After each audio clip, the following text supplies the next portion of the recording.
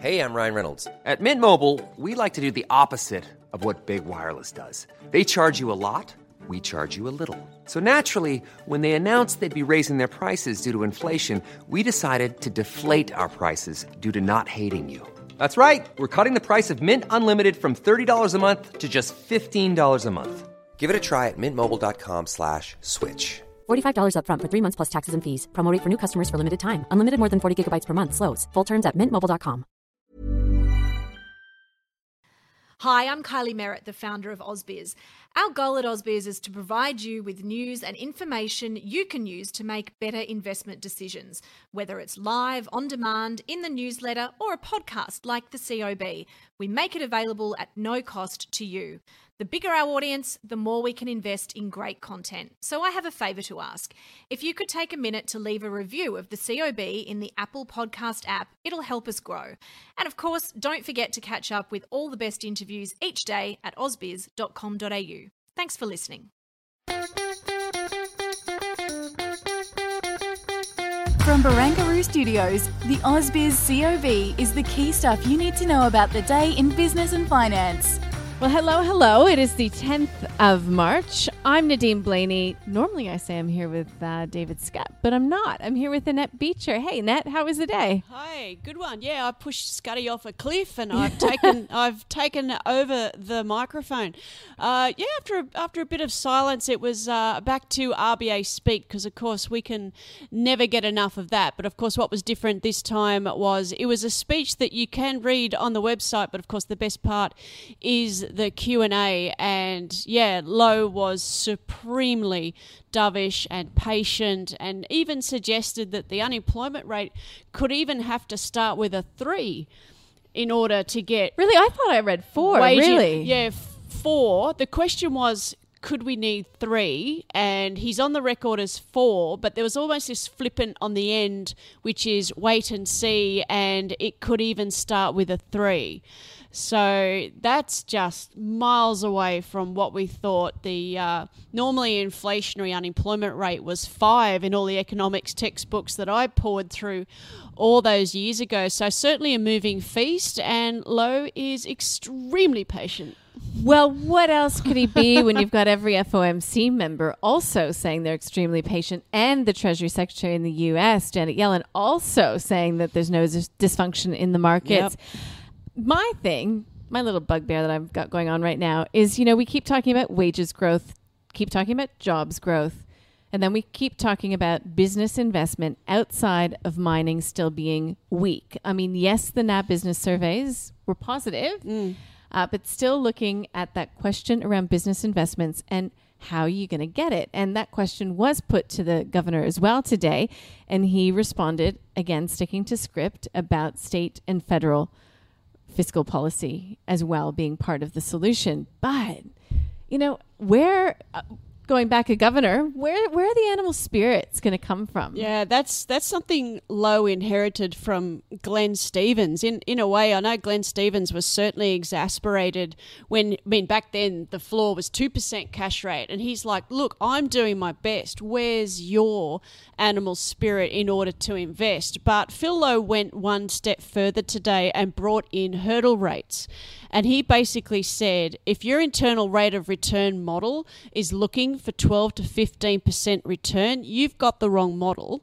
And therefore, you have to go back to the drawing board to see what investment is viable in this zero cash rate future. So it's the same message, just rattling a few different sabers. Yeah, interesting. And we did get a few responses coming through on Twitter. I just put that question out there. Some saying, look, our culture of allocating money to property over business needs to change. Changing a culture is difficult. Some saying, we need to get some tax breaks, lower business taxes, incentives to startups, incentives for businesses other than digging holes, houses or coffee shops, in brackets saying good luck.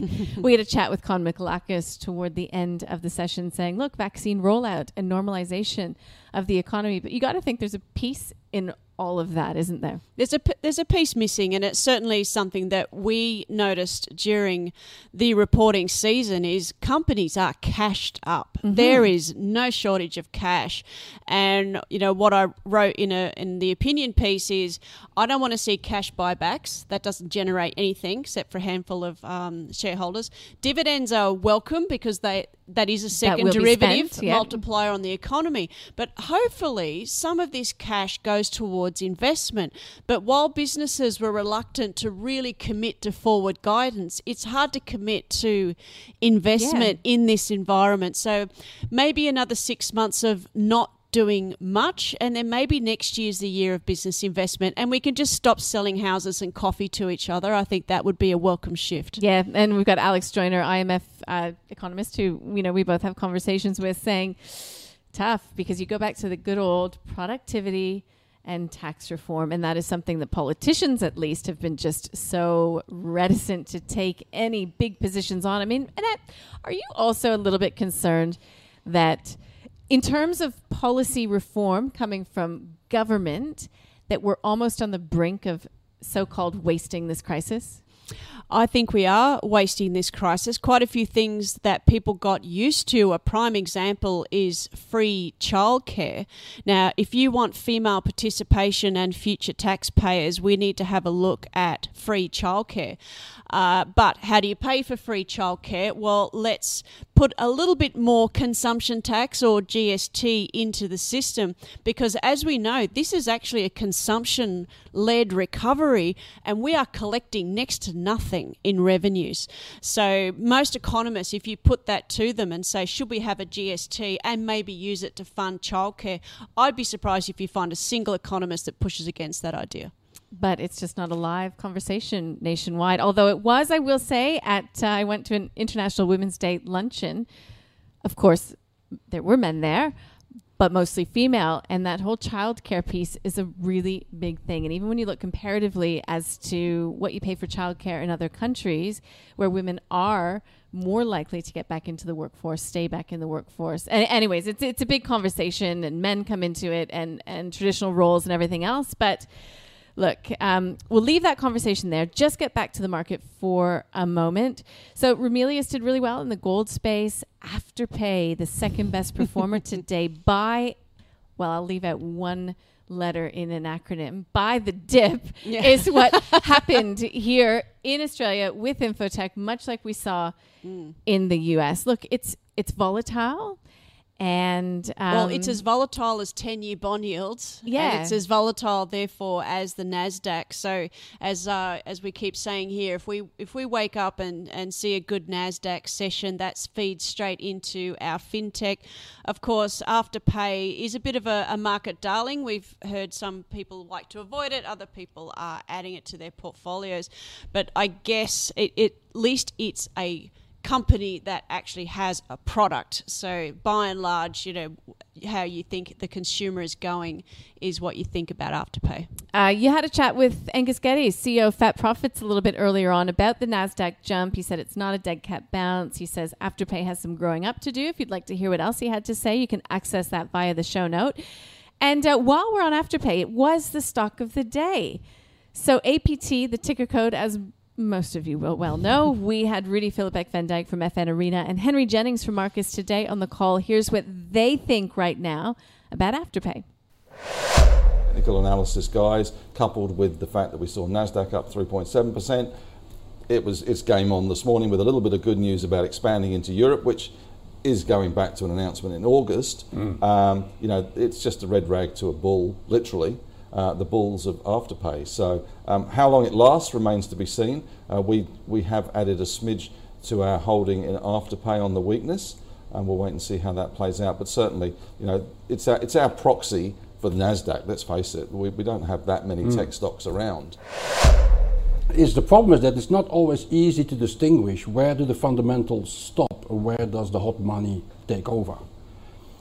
It's probably quite healthy for the share market in itself, and I wouldn't be surprised if a lot of people are looking at Afterpay today to finally jump in, because at 150 it just seemed a little bit toppy, and at around $100 it seems like a bargain. I mean, there's a lot of things I actually don't like about Afterpay, but there are a lot of things where you can see that, I mean, it is the market leader. We should realize that without Afterpay, we would not have a BNPL internationally.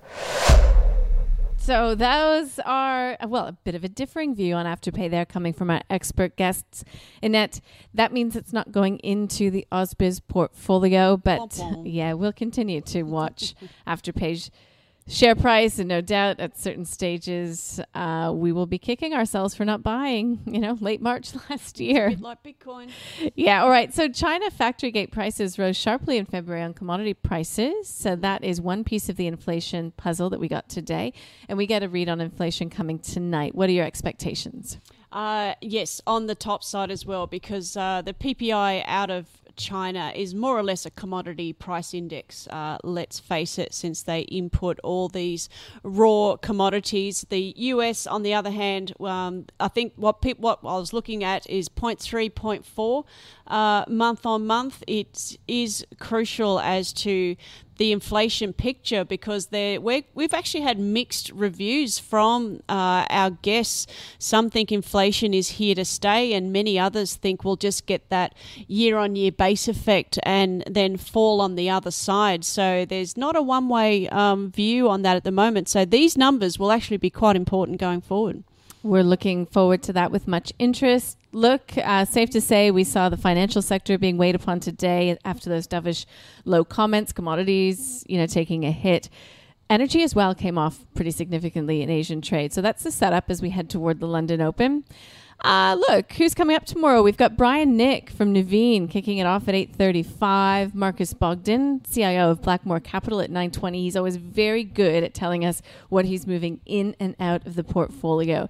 And later on in the day, we speak with the CEO of Servcorp, and we round out the day with Fraser McLeod from Shaw Partners. Again, he usually gives us a buy, hold, sell, and I know many of you out there I love that kind of thing. Look, loved having you along for the ride, Annette, today. I hope you have a good night, and I'll see you tomorrow morning. We'll wake up and look at the NASDAQ. No doubt. All right. See you all. Good evening.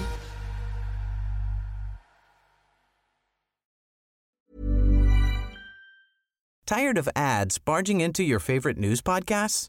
Good news. Ad-free listening is available on Amazon Music for all the music plus top podcasts included with your Prime membership. Stay up to date on everything newsworthy by downloading the Amazon Music app for free, or go to amazon.com/news ad free.